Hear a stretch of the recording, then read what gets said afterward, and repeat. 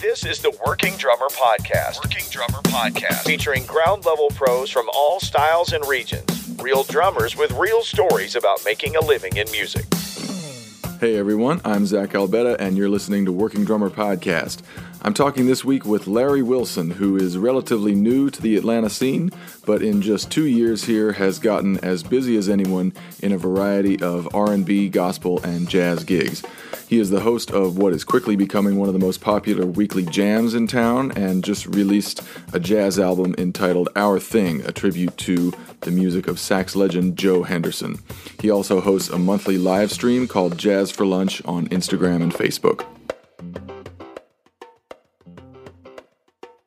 If you want to help support Working Drummer Podcast, you can do so with a one-time donation on PayPal. You'll see a link for that on our homepage at workingdrummer.net, or a recurring donation on Patreon. A donation of as little as $1 a month on Patreon gets you access to exclusive educational content from our former guests, which we are adding to monthly. Tons of really insightful tips, tricks, and lessons in there on everything from your practice routine to snare tuning, and we're adding to it every month. So go to patreon.com/workingdrummer, check out the content that's available there, and become a patron to help us cover the expenses of producing this podcast. We also appreciate the feedback we get in the form of ratings and reviews. This helps new listeners find us. We've been sharing some of those reviews recently, and here's another one on iTunes from BB Rosa that accompanied a 5-star rating. Solid interviews with knowledgeable players. A good podcast is based on passion, knowledge, an interesting Rolodex, and an ability to get people to talk. The crew at Working Drummer brings this to the table.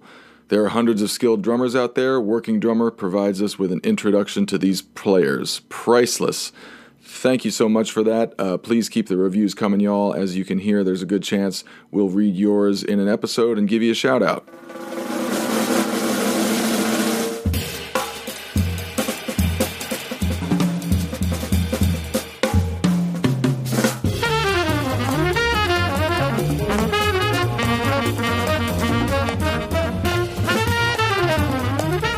So like I said, Larry has gotten very busy very quickly on the Atlanta scene, but our conversation didn't take us into too many specifics about his gigging life. We got more into some life and career path areas, as well as some overarching musical and drumming concepts. Larry is a very savvy dude, musically, professionally, technically, and culturally, and everything about the career he's building seems to be the result of careful thought and deliberate moves on his part. So it was cool to get inside his head for a bit. Hope you dig it too. Let's get to it with Larry Wilson.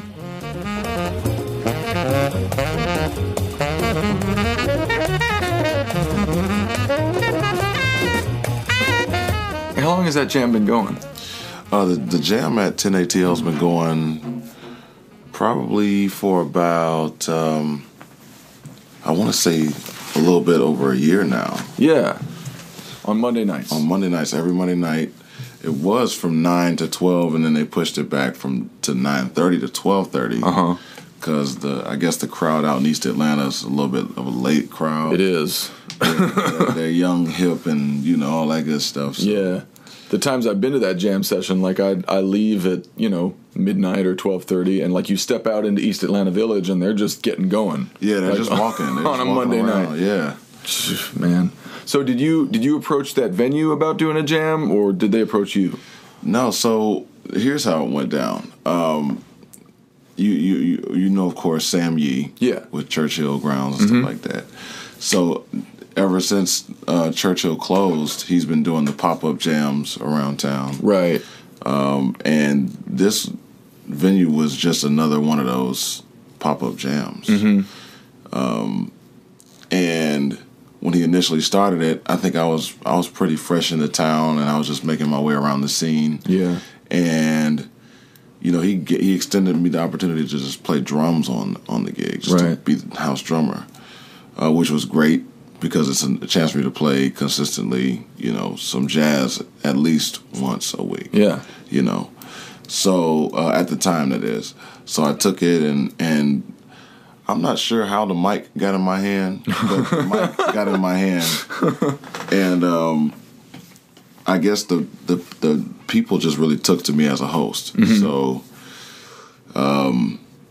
it kind of transformed into me being synonymous with the night. Right. You know, just because of the hosting and, you know, the energy that we try to create there. Yeah. And it's become one of the, you know, the top jams. Yeah. And like, describe the energy that you try to create there, because it feels different than a lot of the jams I've been to.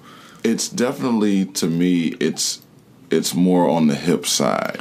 Yeah. Because you got a lot of young people, and by young I mean young professionals. You know, people in their 20s and 30s that are just into the nightlife scene. Right. They're not musicians. They're not musicians. They're just hanging. And 10ATL is like a bar, hookah lounge, cigar lounge. Yep, like all in the one. And they let you eat there too. That's right. You can bring in food from from the other restaurants and, you know, vendors from outside. You can bring it in there and eat as well. Right. So that's really cool. And the fact that there are civilians there, like, you know, most jam sessions you go to, especially jazz jams, civilians is perfect.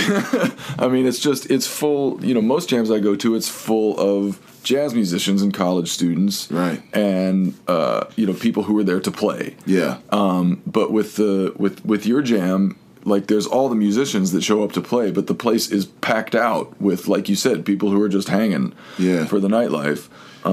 And I think the people, while they're hanging, at the same time, they're genuine music lovers as That's true, yeah. And they always show appreciation for the musicianship and the vibe and the sound that we create. Because we're not playing like some Muzak, elevator music, you know, kind of jazz. I mean, it's real deal, you know, very high standard of musicianship that's there. You've been there, you've played there. Yeah, yeah. And it's pretty high level, and they enjoy it. Yeah. They enjoy it to the point where if anybody comes in there that isn't to the level, that, you know, they make it known in some way. Do they? Yeah, they do. They make it known in some way. It's like, okay, this person is not to the level. We need them to. Somebody will come to me, right? Or they'll go to Sam, and then Sam will come to me. It's like, yo, we gotta. And that doesn't happen often, but it does happen. You know? Yeah. They can't all be winners. Sometimes you're rolling the dice and you crap out. But for the most part, 95% of the time, we have all great musicians and singers that come through there. Yeah, and I think because of like the diversity of musicians that come in there, and the fact that there are so many civilians, the music can kind of go anywhere during the course of the night. And it does. Yeah, I mean, it's. I think it starts out as a jazz jam, right? That you're playing jazz tunes, a singer or two will come up, but like, you know, I've heard like fusion versions of Human Nature or something. Yeah. It can really go anywhere. We've done a lot in there because and this goes back to the thing you were talking about, the energy and the vibe. We try to keep it very open and very free. You know what I mean? Because we trust the musicians in there, you know, from the house band to the cats that walk through the door. Right. We trust that everybody is on the level to where, you know, no matter where we go, that it can be handled with some sensitivity and musicality. Right. So we've done, you know, everything from the standards to turning an Isley Brothers tune into a swing song, or you know, putting up a funk beat on a jazz standard and turning it into like a hip hop thing. It's like we like to fuse and cross pollinate, and that's more because I recognize the audience. Yeah, you know, the audience in there is not, like you said, they're not music school students, and they're not, you know, they're not all musicians. They're just lay people. A lot of them, they come in and have a good time. They may or may not listen to jazz on a regular basis.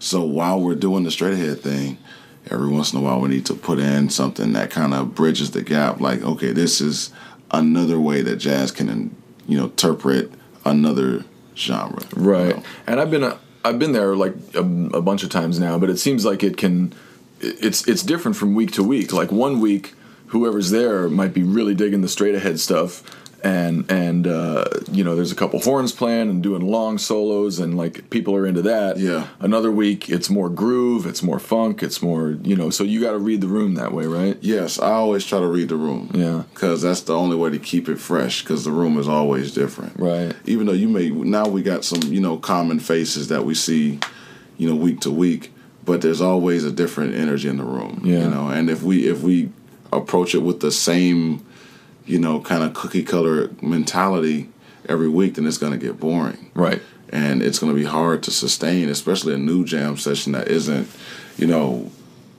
established per se, at a venue that's not per se established.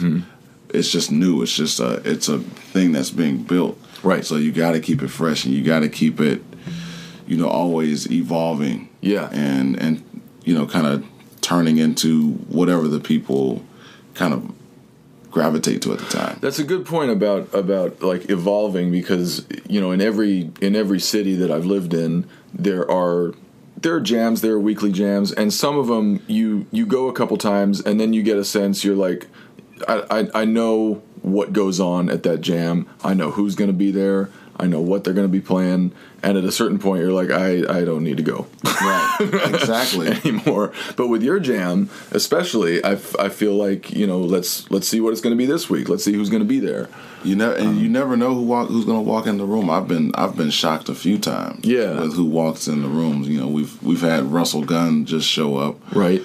We've had one of my favorite drummers, Stanley Randolph, just showed up. Yeah, I was there that night. Yeah, with Lil John Roberts and Lil John is there more often than not, isn't he? Yeah, he's actually there. Not every week, but he like at least once a month he'll pop through. Yeah. And I always ask him to play, and he's like, "Nah, man." He's always like getting off of some strenuous rehearsal or getting off a tour, and he's like, he's just trying to chill. So we let him chill. Right. But it's really an honor just to have him in there. Yeah. With some heavy hitters, man, they come through, and it's always special when they do, because it's almost like them vetting it. It's like, okay, this jam session is hot. Right. Because the cats roll through. Right. It's not just, people that want to play. It's the people that are playing. Right. And that have, achieved a lot especially in the Atlanta music scene. It's like that really kind of validates the night. Yeah. Yeah. Robert Boone? Yeah. So I interviewed him a couple weeks ago, and we were talking about the Atlanta scene and how many jams there are right now. Yeah, it's crazy. And he was like, it's a double-edged sword, because there's a lot of jams, there's a lot of opportunities to play and hang, but he feels like it's kind of at the expense of the creative scene, and like instead of having so many jams, there should be some places where a band does a once a week residency, whether it's a singer-songwriter or a jazz group or whatever, and just have more of a set thing for musicians and bands to like cultivate a set list or audience or whatever. Well, what are your opinions on the jam scene versus the let's create something? I agree to a certain extent. Now, I do believe that Atlanta does have venues and platforms where that's possible. You've got Elliott Street, you've got Soul Village over in 5 Points, you've got, of course, the Velvet Note. Yeah. Because those are places where, a lot of the musicians and artists that are here can actually go and do stuff. So I believe that there are outlets. They don't not exist. Right. But I do agree that the jam, I guess, because there's almost 2 every night. It seems like in Atlanta. Yeah. In some way, shape, or form, there's 2 jams going on. So I think that if there wasn't as many, there would probably be, with the amount of musicianship and talent we have, there would probably be a greater demand for something to go on. But I think that requires a venue. Right. It requires a home for that's dedicated to that. Right. And I don't think the actual metro Atlanta area has a home like that. You know, there's plenty of places where they bring in national acts, right? Where they bring in international acts, where they bring in like some of the high dollar artists, but I don't think that there's a place that that local cats can go and actually put on shows and actually coordinate events and stuff like that. I don't know. Yeah. But there are little places that you can go. Right. So I mean, there's Eddie's Attic, there's Venkman's, there's Elliott Street, that Zeba's, sure, yeah, and they all do. They all have that to a certain extent, like you said. But you're right. I'm hard pressed to think of a room in Atlanta that is just dedicated every night of the week or most nights of the week to local, original, creative acts. And I think there's a need for it. Yeah, there's a need for it, for sure. There's a need for it. And I mean, I think any major market city should have at least 2 or 3 of those. Yeah. You know, Atlanta's got 7 million people or something like that. Yeah. In this area, it's a major market city. Yeah. It's almost like a New York or an LA or Miami. You know, so, you know, those cities do have venues like that. Right. Atlanta should have one. Yeah, definitely. And it's weird. There's like close. It's like a donut hole almost, because there are very low level places that have tons of local stuff that's kind of just getting going. You know, like Elliott Street or something. And then there's higher level places like City Winery, where they have plenty of Atlanta acts in there. Right, they do. Those Atlanta acts are also traveling around. Yep. But there's nowhere in the middle that's just like kind of not a proving ground, but like an incubator, you know. Yeah. Churchill was that when it was around. But only for the jazz scene. Only for the jazz scene. Right. Yeah. On the other scenes, I mean, that now we're getting into a whole nother conversation about, you know, different genres and different styles of music and their followings. Right. Because every genre has its different support system. And some is more strong than others. Of course, you know, with this being Atlanta, the hip-hop R&B scene is very strong. Yeah. So there's a lot of places where an R&B band or a cover band or, you know, a band that is doing original music can go and play. Yeah. A place like St. James Live, maybe? St. James Live, Apache. Yeah. You know, there's a bunch of those. Pizza Bar. Even 10, you know, is one of those places. Yeah. So there's a lot more places for that to happen than I would say jazz. Right. Or like a singer-songwriter. Or a singer-songwriter. You know, folksy kind of. Yeah. Absolutely. There's a lot more support for that in the city because the market for it is greater. Right. Sure. So, and I think venue owners recognize that, and they're going to respond in kind because they want to bring in people and make money. And in that regard, the other thing that we're all competing with is just the popularity of tribute acts and tribute bands, which we've both been a part of, whether it's ATL Collective or whatever else. Absolutely.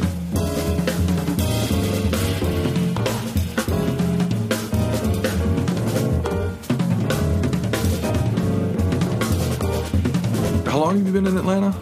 I've been in Atlanta now, I guess this September makes 2 years. Okay. And you came from where in Florida? I came from Jacksonville, Florida. Jacksonville, Florida. Yeah, Duval County, as they say. Is that where you grew up? That is where I grew up. You go to school there? Yeah, I went to school there. I was born in Cleveland, Ohio. Oh, okay. And when I may have been a year old when we moved to Florida. Right. So Florida is pretty much all I know in terms of... You were brought to Florida through no fault of your own? Through no fault of my own. Florida's been very good to me, man. I went to performing arts school all the way from 6th grade all the way through high school. Wow. So I was exposed to a very high level of music education, you know, at a young age. And I stayed in it until, you know, even through college. Right. You know, I went to Florida State University, majoring in jazz studies there. And so, I mean... It's been a good incubator for me. In Tallahassee, right? And that's in Tallahassee. Yeah. That school is a machine, man. Man, they crank out some great people, man. And, I mean, Leon Anderson and Rodney Jordan and Bill Peterson and all of those cats, they really built a program. Yeah. Yeah, and they've turned out some heavy hitters. It's incredible. I mean, I've talked to there's you, there's Robert Boone, who I just mentioned, Jameson Ross, yeah, Rick brother. Lawler, yes. I mean, there's some Kevin Smith, Che Marshall, yeah. They've all been there. Yeah, it's a heavy school. It's a hell of a program, man. Yeah. I have not been down there, and I have not met Rodney or any of the other. Well, Rodney actually used to live in Atlanta. Did he really? Yeah, back in the day. He was one of him and I think Reggie Ville was they were the guys. Yeah. For a while in Atlanta, in the 80s and 90s, and then Rodney took the gig in Tallahassee, and hasn't looked back. But well, he has come back a lot, but he hasn't looked back. I mean, he's full professor now and he's got his tenure, and it's crazy. But yeah, that's a great school, and I really value my time there. Yeah, I learned a lot. Yeah, my time there. Did it kick your ass? Absolutely. It's not good unless it kicks your ass. Right. I like that. Yeah. And did you enter school knowing like I'm going to get my ass kicked and I'm going to come out? I entered school hoping. Right. That I would get my ass kicked, like that it wouldn't be easy. Yeah. Because I like to grow and I like to learn, and I like to be challenged, because I'm a naturally talented guy, so it's easy for me to be bored. Yeah, and it's easy for like when you have some natural talent, it's easy to coast. It is, because you can just kind of toe the line of whatever the expected. Whatever is expected of you, you can actually toe that line without having to really exert yourself. Right. So it's really special to find people who see that in you and challenge to a greater level, what your limits are, because you already have a lot of the natural things that a lot of other people will study or shed or work for years to kind of tune in and hone in those skills. If you actually have those already, it's special to find somebody who can take it to the next level, and not just allow you to just coast. What do you feel some of those things are or were for you that came naturally, and what were some of the things that you ran up against a wall and you were like, oh, this is something I actually have to put some effort into? For me, I think groove interpretation came very natural, because coming up in church, as I did, you're exposed to everything, because gospel music kind of embodies and takes away from many genres. Yeah. So you're exposed to, in some way, shape, or form, many different styles and grooves and patterns and stuff like that as a drummer, at a young age, because it's just a high level. And you're just exposed to many different drummers, aren't you? Absolutely. Because everybody plays. Right. Look, I play organ now because of that in church. Yeah. At my church, I play the organ, and that's because there's only 2 or 3 good organists around, and there's 50 good drummers for every one organist. Right. So you can be playing drums, and there's like a whole line of people that that are waiting to play. I've heard this story. Yeah, so and it's cool. I mean, it's great. It makes you, and that's why a lot of the church drummers are kind of the torchbearers right now, because that environment is very it's love, but it's competitive at the same time, because you got all these people that want to play and that can play. Right. So you got to be like, you got to bring it. Yeah. And somebody else told me about that. I think it was Q Robinson was telling me, because of the nature of that, where you've got like dozens of drummers literally lined up to play. That's part of where like the gospel chops thing came from, for better or for worse, is because you've got one song, you've got like 4 minutes to try and do something to prove that you're right. You absolutely do right, and playing like a subtle supportive groove isn't going to turn many heads in that environment. No, it's the gospel chops. The gospel chops, as they say, scene is all about being fast and loud. Yeah, which in some ways has pushed the art form forward of drumming. Because you have a lot of drummers now that the standard has been raised. Yeah, because of the proficiency and the precision and the technical, agility that you have to play that kind of music. Right. It's, without formal training too. Right. So a lot of them don't have any kind of fundamental, literacy when it comes to sticking, and then when it comes to coordination. They just know how to play drums, and they've worked it out however it feels good to their body. They've worked out their own technique. Yeah. And that kind of pushes the art form forward, but at the same time the musicality sometimes suffers. Right. Because you don't pay a lot of attention to subtlety. You don't pay a lot of attention to finesse or dynamics, or you don't pay a lot of attention sometimes to the authenticity of certain grooves and patterns and genres. You just kind of fake it till you make it, as they say. Right. So. Right. Charles Lamont told me about, when sometimes he talks to, drummers in his church or younger drummers who are in their teens or early 20s, and they'll be talking about, any given drummer, and the young cats will say, "Oh man, he's too pocket." Well, pocket does not impress them. They probably would also say that he's too rich. He's got too much money, right? Because that's where the money is in the pocket. No pun intended. Yeah. You know what I'm saying? That's where the money goes. Like if you can hold a groove and you can make the music feel good, you'll never stop working. Right. I know a lot of amazing drummers. Like they can play circles around just about anybody, but they're at home. They're at the crib just chilling because they don't know how to play music. Right. They don't know how to play with a band. Right.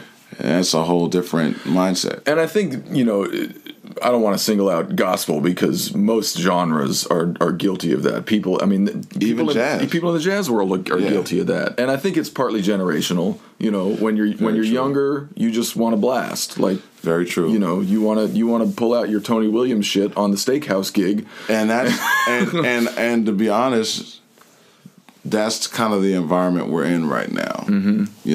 Where a lot of the young cats are being pushed out there before they have a full chance to develop. Yeah. And now they have these platforms that they can't really handle. Right. Because they haven't gone through any kind of vetting process. They haven't paid any dues. Right. Right. So they haven't had any relationships. They haven't been apprenticed. Yeah. Which is also a big part. Yeah. Like and I take this for any genre of music operates. The art form is pushed forward in its most truest form. It's pushed forward through succession. Like, who did you come from? Who laid hands on you, as we say in the church? Who laid hands on you? Right. Right. If you're gonna preach or become a pastor, somebody has to lay hands on you.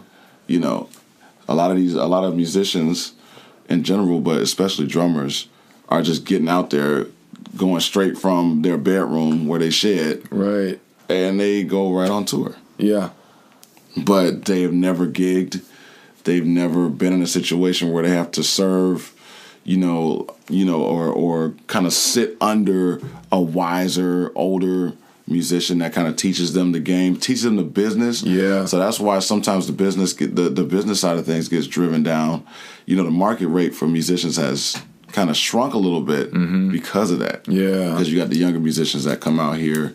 They play for a sandwich because they don't know any better. Right. And they don't have no bills anyway. Right. And then the cats that are out here working full-time musicians, it's like, okay, now venue owners and concert promoters and tour managers are like, well, yeah, the market rate used to be $1,500 a show, on tour. Now, I could get this young cat that's blasting for $300 a show. Right. If that. Yeah. I could just let them take pictures on Instagram and, give their gig acceptance speech, and that's it. That's pretty much it. The gig acceptance speech. Yeah. It's like, yeah. Which is cool. Hey, man, y'all do it. Right. But it's the bigger picture suffers if we're not careful. Right, right. I like the idea of apprenticeship because that can take so many different forms. That can be like a private instructor that you study with for years and years. Yeah. Or that could be, someone that you only meet a couple times that you kind of model yourself after, or who gives you some advice on an occasion or two. Somebody that you follow their career and say, like, you just kind of observe how they play, how they operate, how they comport themselves, and model yourself after that, personally and professionally. Yeah, to me, that not enough of that is going on anymore. And I think everyone is complicit in that issue. If it is an issue, I think everyone, even the old heads, the older drummers, musicians, are complicit because they don't reach back and share what they've gained over the years. Or they look at the younger generation coming up and they kind of write them off as just some knuckleheads that don't know nothing. Well, then if we don't know nothing, then show us something. Teach us. Right. And then sometimes we, the younger generation, and the generation coming even after me, sometimes they don't like to listen. Right.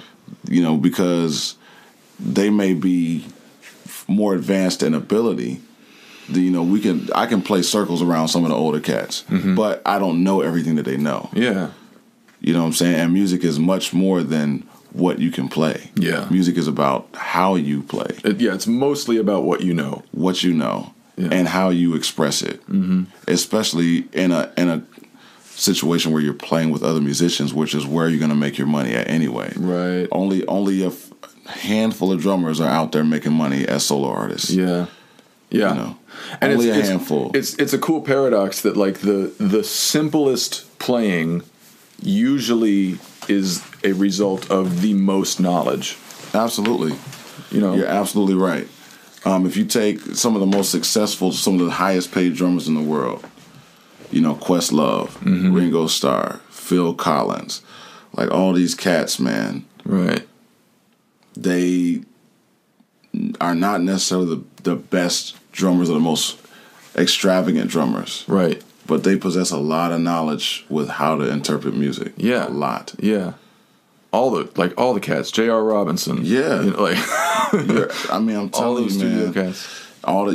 Absolutely. Clyde Stubblefield. Yeah. And all of them really possess a knowledge with how to play music that, it goes way beyond just doing a bunch of chops. Right. It's like a keyhole. Like, what you're seeing them do is just the tiniest little window into the giant room of knowledge that's behind them. You're absolutely right. And keyhole is a very perfect way to put that. Yeah. That's the perfect term. I use the term iceberg. Yeah. What you see on the surface is a whole, like, another body below the surface. Right. That you just never really experience, but it's a part, Yeah. Yeah. Icebergs don't float. Like, the only reason... I mean, they do, but the only reason you can see what you can see is because it's being supported from underneath. Yeah, exactly. By a much larger portion of its body. Right. So... I don't want to get into a physics discussion. Yeah, exactly. Got to steer away from that real fast. Exactly.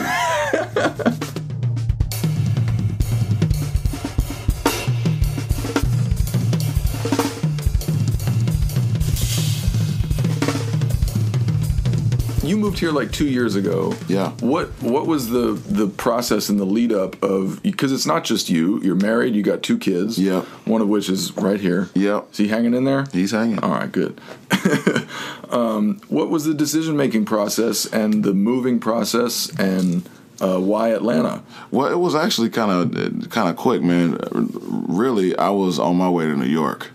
New York is my dream city. I've always wanted to live there. And, we were making plans. We were looking at houses up there and everything. And just, I don't know, on a dime, it just kind of shifted. Like, I think I just felt like the universe or God or, was leading me to Atlanta. Like, this is where I needed to be. And it's not that anything was going difficult with moving to New York. I had already had connections up there. People like, yo, got you when you get here. Come on.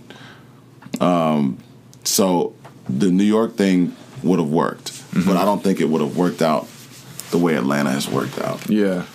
So the decision was made really overnight. We decided that Atlanta was it. Wow. And, within, I guess, about 6 months, we were here. Wow. Yeah. So, and what specifically pointed you to Atlanta? Did you have connections here? Did doors open for you here, and then that kind of turned your head towards it? Yeah, and particularly in the church gospel arena, because I've been working heavily in that industry for the past 10 years as a producer and a musician. So I have a lot of connections here because Atlanta is a hub for that. Sure.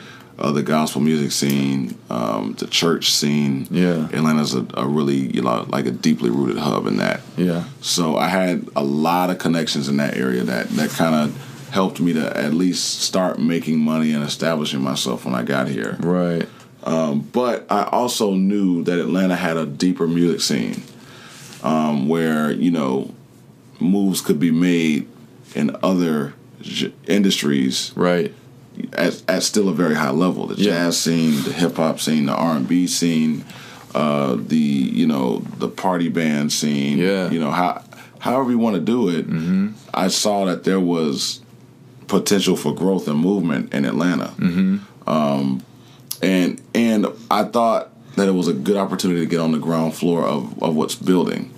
Because I feel like Atlanta's about to go through another boom season. I think it is. Yeah, there's a lot of money. There's a lot of money. There's a lot of companies. There's a lot of people coming in. There's a lot of things being built because there's an energy that's kind of flowing through this city that's going to cause another boom, kind of like what we saw in the 90s. Right. And what we saw in the early 2000s where there was another boom. Right, after the Olympics. Yeah, absolutely. Yeah. So, but this time I think it's going to be a little bit different. It's going to be more on the corporate side, and it's going to be more on the creative arts side where we see a lot of the Renaissance-ish age come through Atlanta. A lot of creatives, a lot of artists. Yeah. Independent, Right. And I think it's already, I can see it, it's going to be a lot of cross-breeding with other media and other disciplines. Which is going to be great. Of course it's going to be great, but it's not going to be like an organic, nuclear, original music thing. I agree. It's going to be in service to bigger creative endeavors. I agree. For better or for worse, that has it has its pitfalls. I can't really, outside of the outside of like I said, rap music and R&B to a degree, I don't think that Atlanta has an indigenous music form. I was wondering about that because, Nashville does, Memphis does, New Orleans does, Miami does. New York does, Chicago does. Right. Even out west, they have a sound. Yeah. I'm not sure what Atlanta's sound is. Yeah. I mean, there's so many... There's tons of famous acts that have come out of Atlanta over the years, but can you point to any one of them and say, that's Atlanta?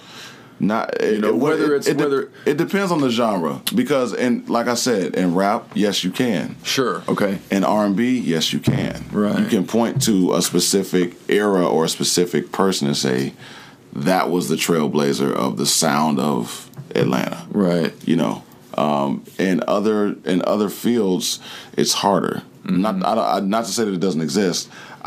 For me, speaking of myself, I haven't been here long enough to find out what it is. I don't think I have either. But just that in and of itself means that it's not necessarily out there. It's not the face of Atlanta. Right. If you have to be here and kind of search for it and find it, then it's not, it's not something that Atlanta's famous for. Right. But that's also a good thing. Sure. Because it's an opportunity for the people that are here, like myself, like you, to establish it. Right. It's not chained to a legacy. Exactly. I lived in Kansas City for 7 years, and the jazz scene there for a long time was chained to the legacy of big band and bebop. Of course. And it still honors that, but I think during the time I was there, the early 2000s, it broke away from that. It said we're gonna keep this legacy with us, but we're not gonna let it hold us back from creating new, creating more, creating better, all that. And I feel like Atlanta is kind of starting there. It doesn't have a legacy to be chained to, so it's what do you want to be? That's right. I think that's the beauty of it. Is that there isn't like a, like New York has the swing era, right? And well, New York has all the eras. Yeah. All of those eras were born there. Yeah. But Atlanta doesn't really have that per se. Not on every circle. Mm-hmm. So, but what it does have to establish it. What it does have, like you said, is just a high quality, very high quality of musicianship. Yeah, has a high quality, I think, of opportunities as well. Sure. The opportunities for a lot of musicians and creatives, and even business people in other cities are not as qualitative as they are here. Mm-hmm. You can do a lot at a high level in Atlanta. Yeah, a lot because the outlet is here. Right, it's accessible. Yeah, absolutely. And so, when you made the decision to move here, was it partly like was living in New York and playing there kind of a creative dream, like to be part of the New York jazz scene? Yeah, I think so. And was moving to Atlanta more of a practical decision about, like, I can get in on a lot of different stuff that'll be high quality, I'll make a living? No, because I could have did that in New York. Yeah. I have enough connections and contacts in New York. Mm-hmm. And, I can play good enough to at least work there. Right. And then with my hunger for knowledge and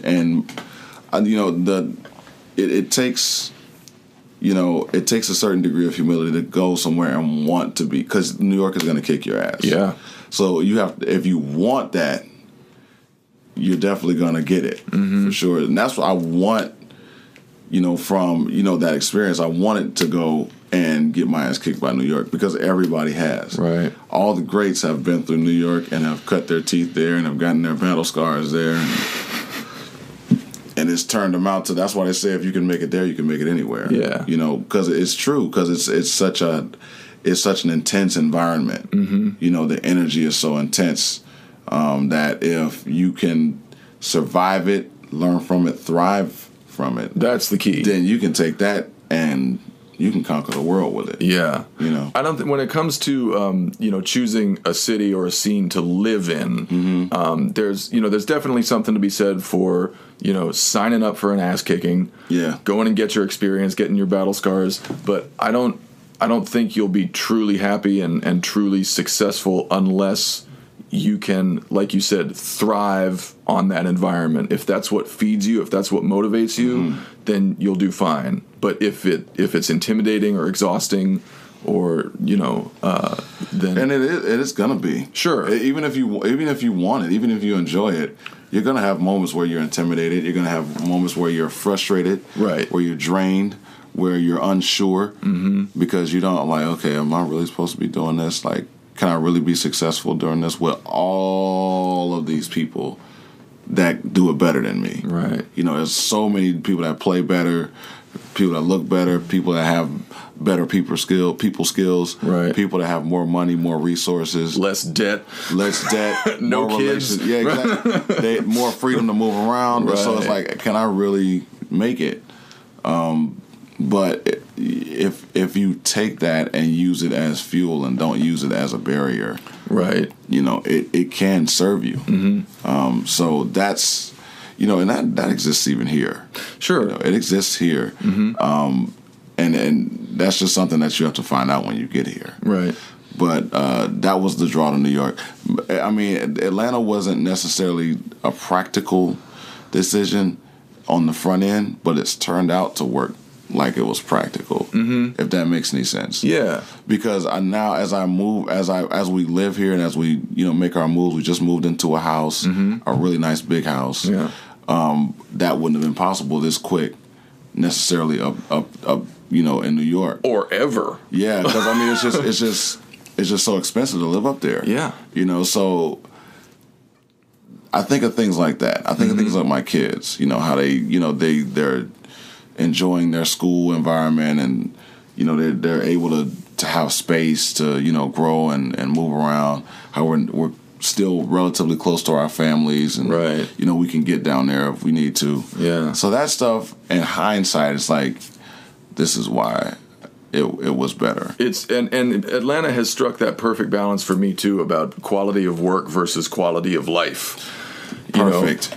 And you gotta, like, I think every musician has to decide where that balance is. Yeah. Because some musicians, like, don't care about their quality of life, and they can have 6 roommates in a 6th floor walk up. Yeah. And eat junk food all the time, and just put everything they've got into playing and into the scene, and they're happy. And not get married till they're in their 40s. Exactly. Not have kids. And other musicians are the polar opposite. They're like, I just want a few opportunities to play. I want to live in the middle of nowhere. I don't want to hassle. Like, I want to be able to drive wherever I want. Yeah. And just, like, leave me alone. I'll play when I want. Yeah. But then in the middle, I think there's guys like you and me. We want to be part of a vibrant scene, have good opportunities artistically and financially, but also, like, just have a house. Yeah. With a yard. Yeah, with a yard. You know? With a decent car. Right. And, you know, be able to, you know, afford to enjoy life. Right. And even do, man, like I said, I know a lot of people in New York, and a lot of them have the same gripe. They're like, yeah, man, it's great here, but you know, it's a task. Yeah. Like, you know, I was just talking to one of my good friends who plays trumpet up there.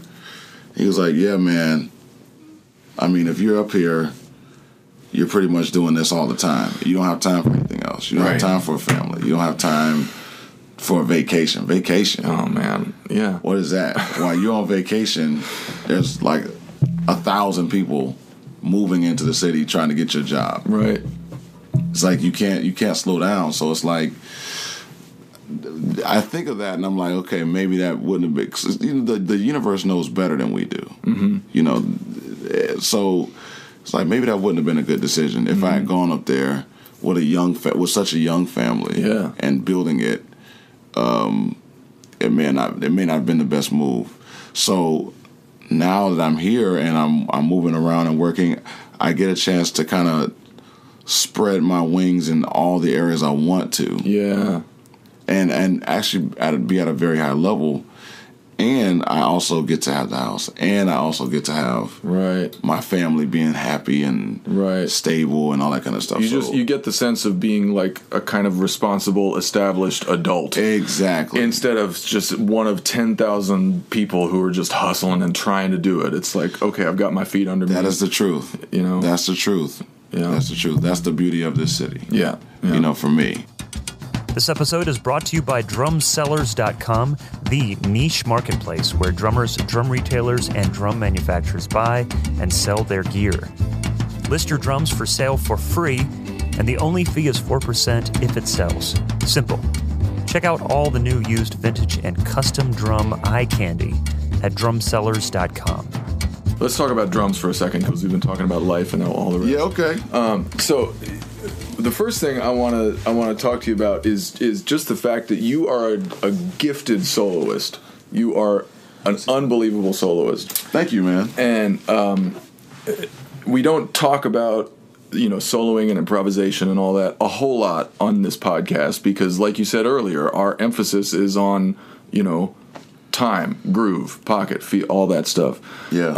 But your soloing reminds me of I studied with Bobby Watson in Kansas City, who was a saxophonist with the Jazz Messengers and oh wow, cool. Horizon and all the rest. And the first thing I noticed about his soloing and his improvisation is that it was so full of notes, but it wasn't just notes for notes' sake. It was this pointillistic, you know, gesture that was full of thousands of little tiny notes, and that's how I feel about your soloing. Because man, that's big. I see the gospel chops thing in there, but rather than being like just the lick or just the notes, I hear you creating much longer arcs and much longer phrases with all of these tiny little points. Yeah. Where did that come from? Because it didn't just come from the gospel thing. I know that. Well, I think you kind of hit it on the head and how you were describing it. But what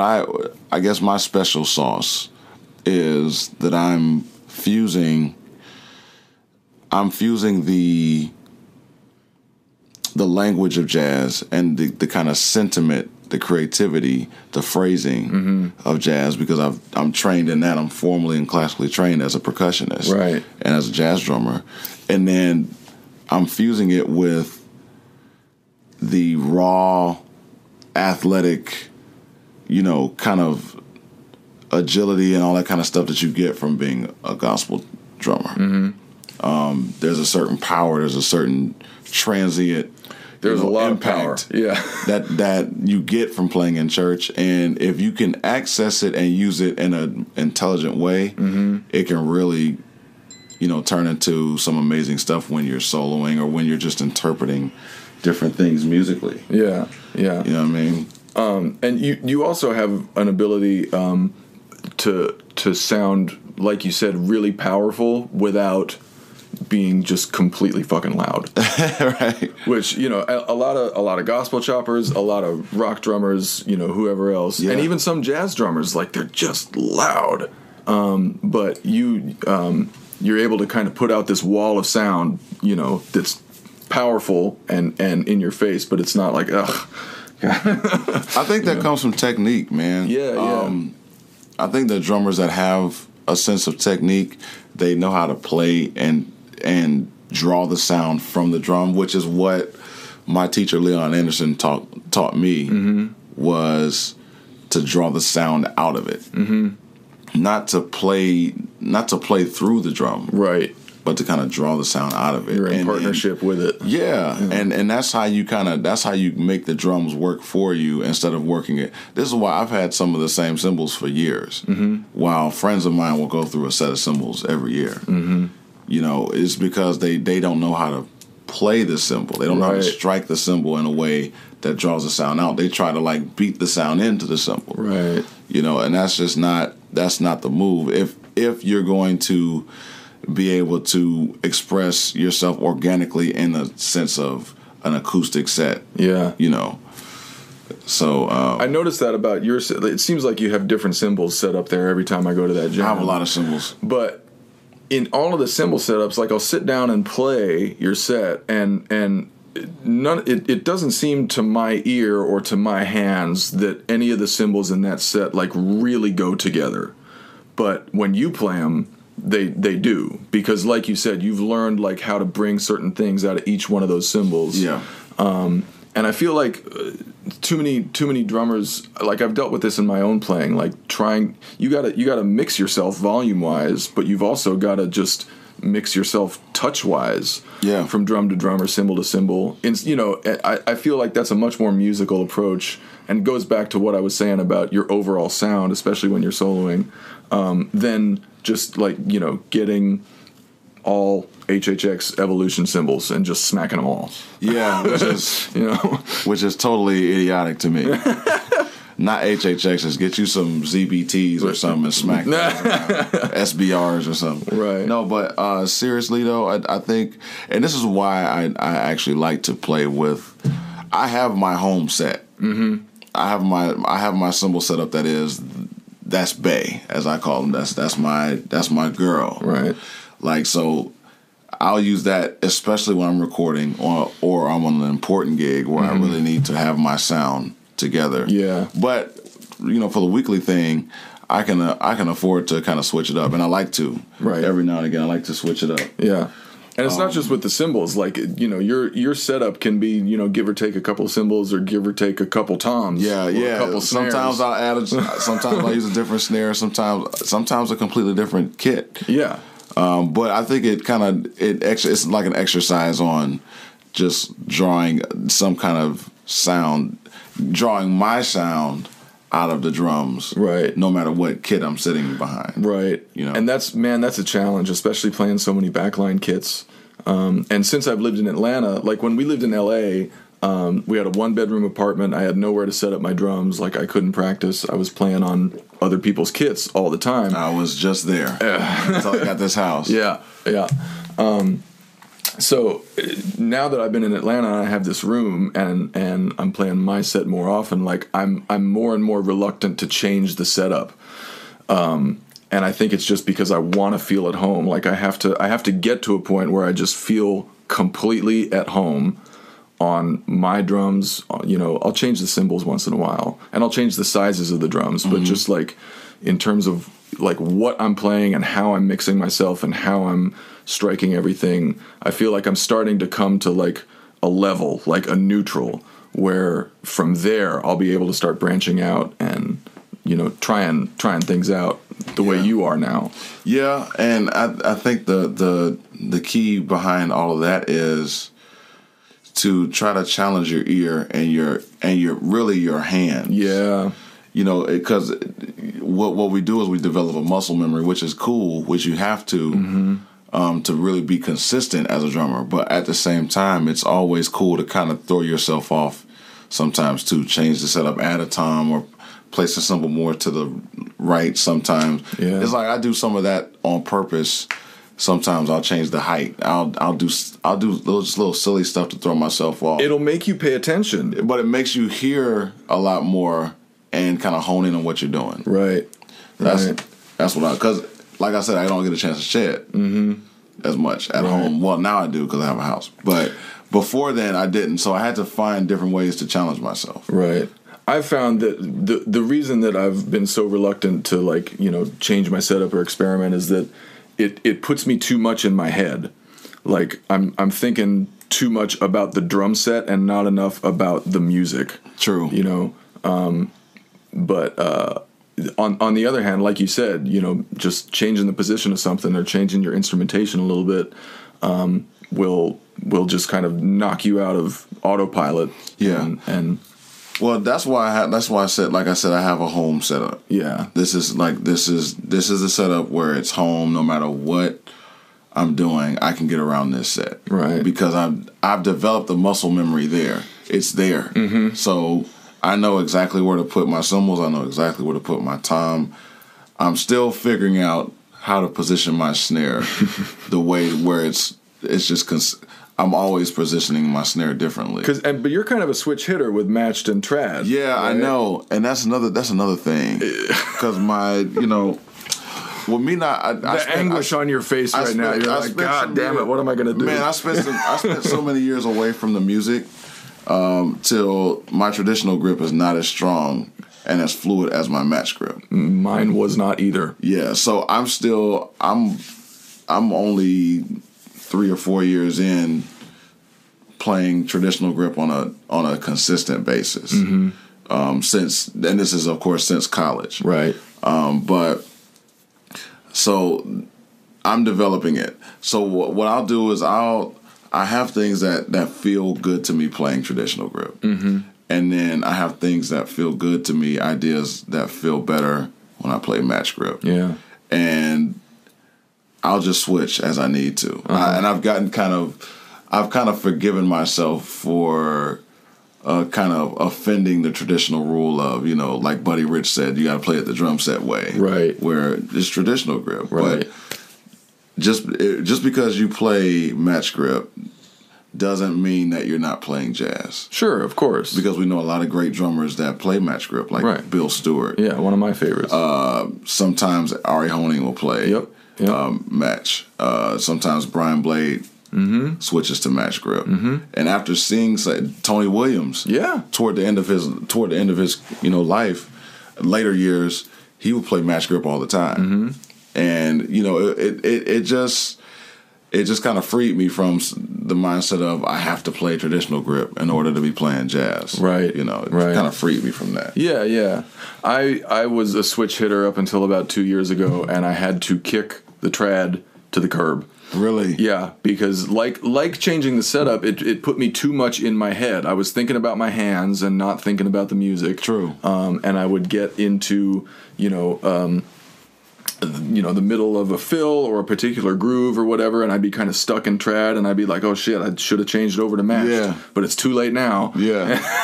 That still happens to me. Yeah, yeah. That still happens to me. I just put it off to the side like, well, I guess we're gonna muscle through it anyway. Right. But like whether it's the grip or the setup or whatever, it just seems that we're in this constant battle between muscle memory and exploration. Yeah. Like sometimes you got to rely on muscle memory, sometimes you have to break it. True. And for me, like I was saying, with the grip, with the setup, I felt like to just be more free in my playing, I had to take the variables out when it came to grip and setup. So that I was just concentrating on what my ear wanted to hear. That's not wrong. Yeah. There's no right or wrong. No, that's definitely not wrong. And I mean, all of the greats, everybody that's really proficient at what they do they do that. Mm-hmm. Is because you have to get beyond the instrument, right? And this is why it's really hard for drummers. This is probably the hardest thing about drummers. Most pianos are going to be set up the same way. Right. You got 88 keys. They're normally going to be spaced the exact same way. Yeah.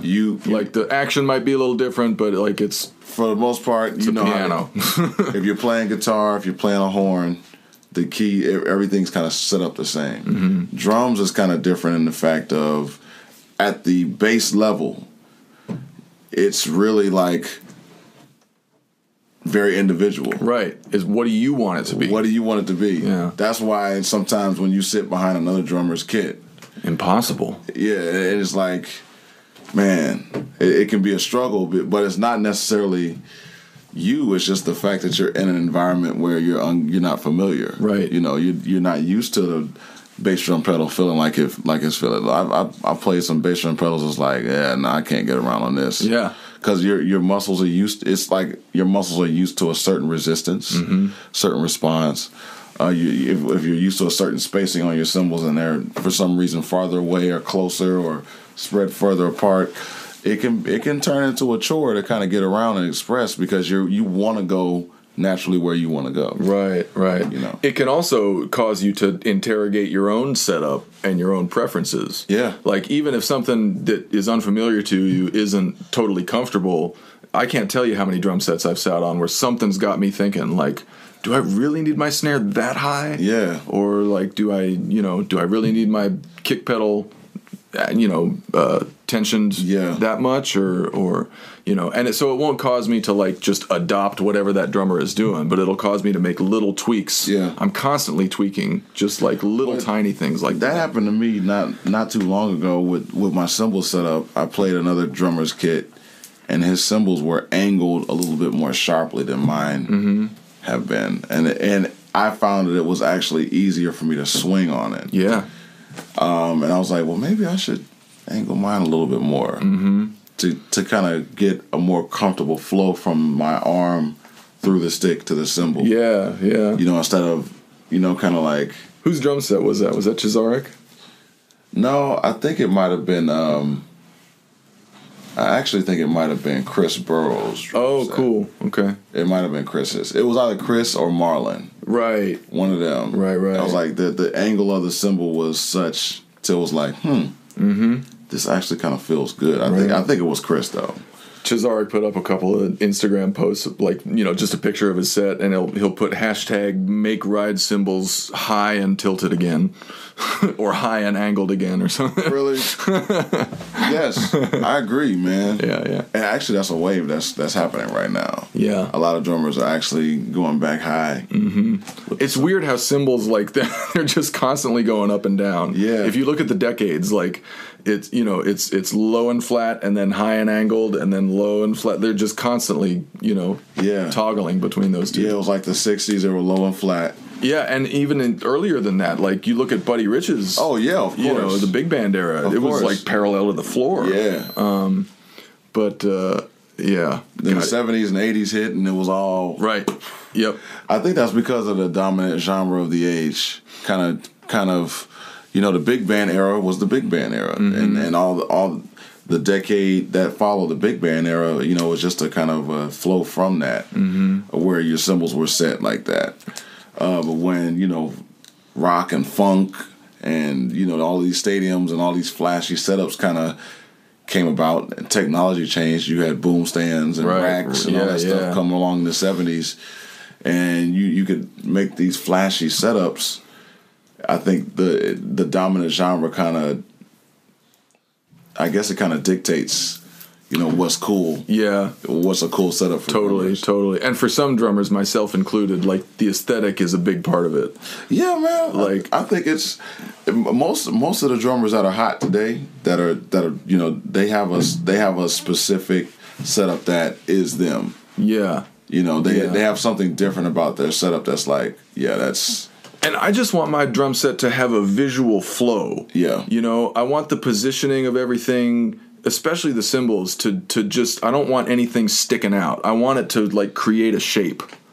And I don't know. That's interesting. I don't know why that is. I mean, it's pure vanity. It's pure aesthetics. I know, and I'm the same way. My thing that's interesting that you say that. But my thing is I like symmetry. Yes, me too. I like for my tom, I like everything to be spaced because I think it's because I grew up looking at drum magazines. Yeah. Like constantly. Mm-hmm. So I like my kit to look like the magazine. Yep.